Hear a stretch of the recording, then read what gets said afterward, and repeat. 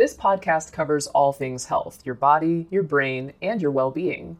Each week, we'll be joined by doctors, as well as the occasional guest, to talk about the health topics that mean the most to you.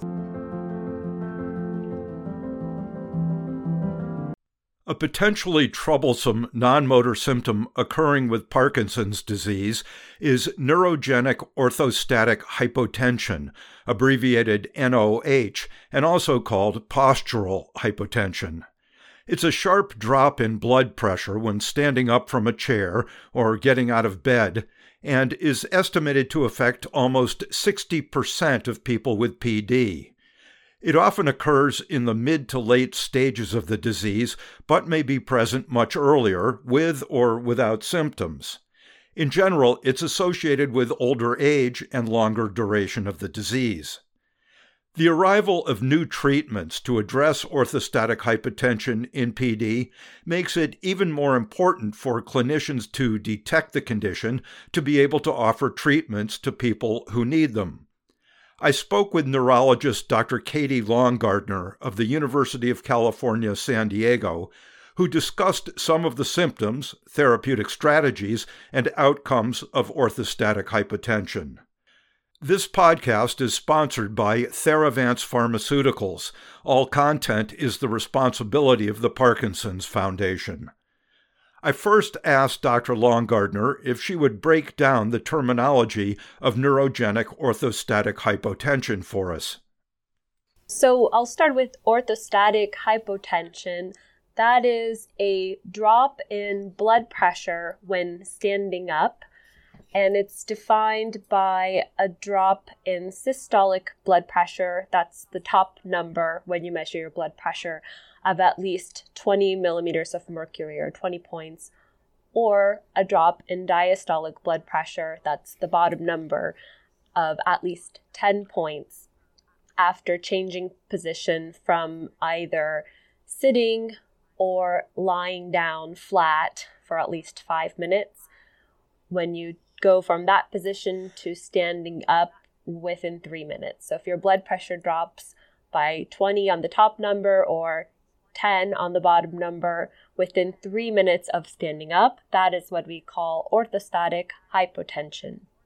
The neurogenic part means that the drop in blood pressure is due to a problem with the nervous system, specifically what we call the autonomic nervous system that controls your blood pressure, meaning it's due to a problem with the nerves, not medication or dehydration or some other cause.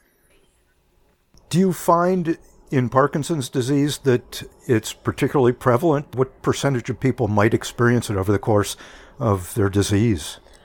Great question. So the studies have shown that somewhere between about a third and about half of people with Parkinson's disease can have orthostatic hypotension. So it is very prevalent, and it's something I'm interested in because I think it's relatively under-recognized.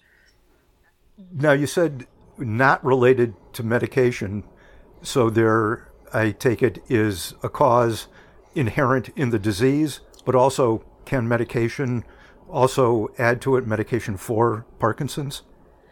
Yes and yes. So the disease itself can cause this problem. In Parkinson's disease, the main cause of orthostatic hypotension is a lack of the chemical norepinephrine. That is a chemical that works on the blood vessels to constrict the blood vessels. And so when that chemical is lacking, the blood vessels don't constrict properly when people stand up, leading to low blood pressure. So it is a problem from the disease itself. However, the medications that we use to treat Parkinson's disease, including levodopa, that is the mainstay of treatment, can also lower the blood pressure, but it's from the disease itself. You said that it's diagnosed by a drop in blood pressure within 3 minutes of standing up, but how long does it last? Good question. So it could last only a few seconds, or it could last for minutes, or it could happen after 3 minutes, and that's what we call delayed orthostatic hypotension, meaning that it doesn't happen right away within a few minutes, but sometimes people might have this problem after standing for 5 or 10 minutes or even longer. Is it mainly diagnosed by patients' report of symptoms, or do you do specific tests in the clinic, measure blood pressure, different positioning to really nail it down? That's a great question. So the way that we diagnose it is, as you said, measure the blood pressure in different positions, and that could be done in a clinic or in a special laboratory setting with a tilt table. That is exactly what it sounds like. It's a sort of gurney-like bed or table that the person lies on, secured with straps, and it can be raised and lowered at different angles to sort of simulate standing up. So we measure the blood pressure in different positions to make the diagnosis. However, when we do either of those tests, it just represents a snapshot of the person's day. And so just because they don't have orthostatic hypotension when we do those measurements doesn't mean they don't have it at all. So we might miss it doing those tests. With regard to your question about symptoms, a lot of people who have this orthostatic hypotension are asymptomatic, meaning that they don't have the classic symptoms that we think of associated with low blood pressure, such as feeling lightheaded or dizzy or foggy or faint or having vision change. Here is a quick word from our sponsor. We take this few seconds off to inform you, our valued loyal listener, about the best health and fitness podcast shows from the Nezpod studios. Join us as we give you the best of the best health and wellness updates you can rely on for the treatment of chronic health problems. Classic functional medicine back to basics health tips and special updates from the best doctors in the United States of America. Check out this health and wellness podcast shows. Explore Health Talk Weekly, Healthy Lifestyle Matters, Excellent Health Digest, Healthy and Free Daily, and last but not least, Weekly Health and Fitness Corner. Also, check out Nasty Boy CC, the truest story never told fiction podcast, for that real life on the go experience with the 27-year-old golden boy who made our guest invite #1 list. He tells us about his story as it happens in real time and in real life. It's Nasty Boy CC, the truest story never told. Go get a load of that happiness, because happiness is healthy as we know it. Join us every week as we continue to provide you the best of health and fitness wellness updates from around the globe. Enjoy the show.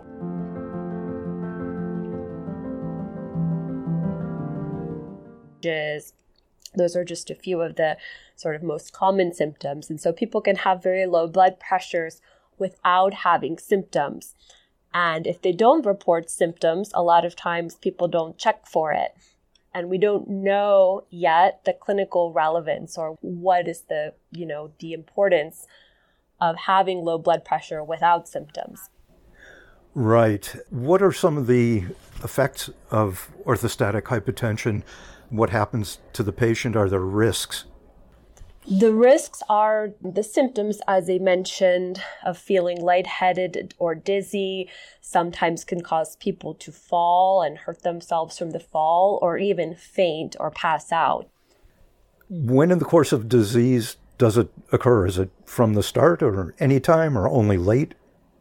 Great question. We used to think that it's a later manifestation, but a lot of research has come out recently showing that it can be even the first sign of Parkinson's disease occurring many years before the other symptoms. So it could happen at any point in the disease, and in some cases might be the first symptom that happens years or rarely decades before the other symptoms become apparent.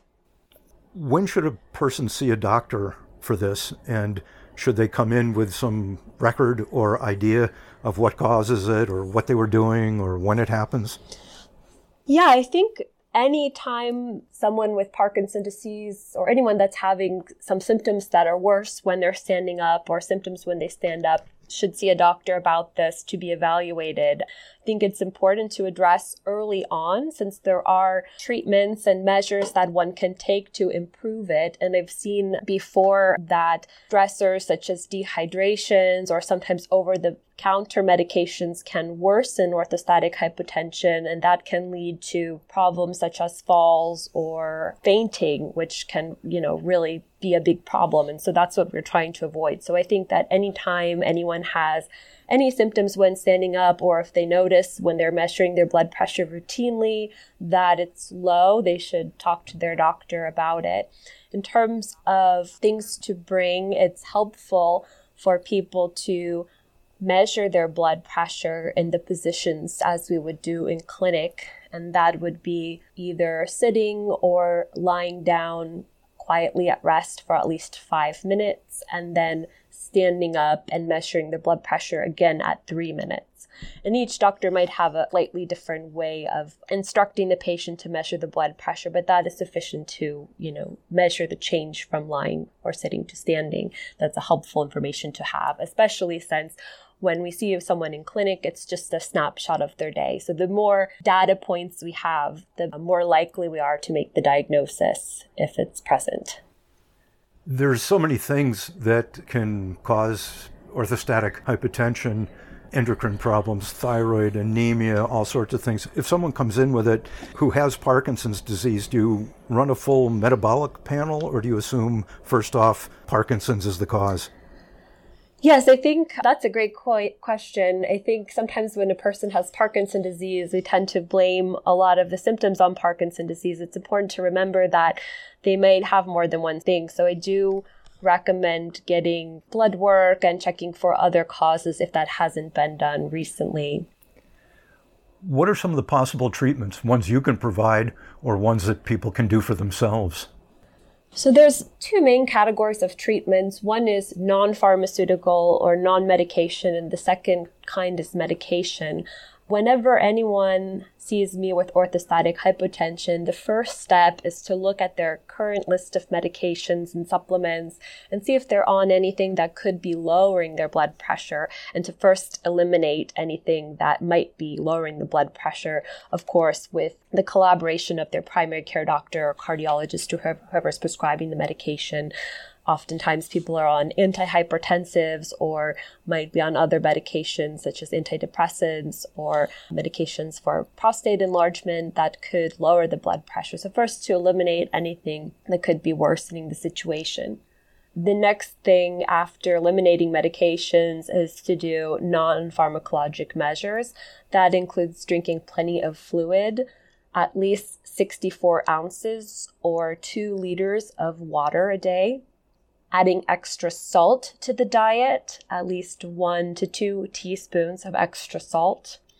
There are devices such as abdominal binders. That is kind of a cinch that goes around the waist and compresses the veins to increase blood flow back to the heart. That can improve the problem. Or compression stockings that come up to the waist.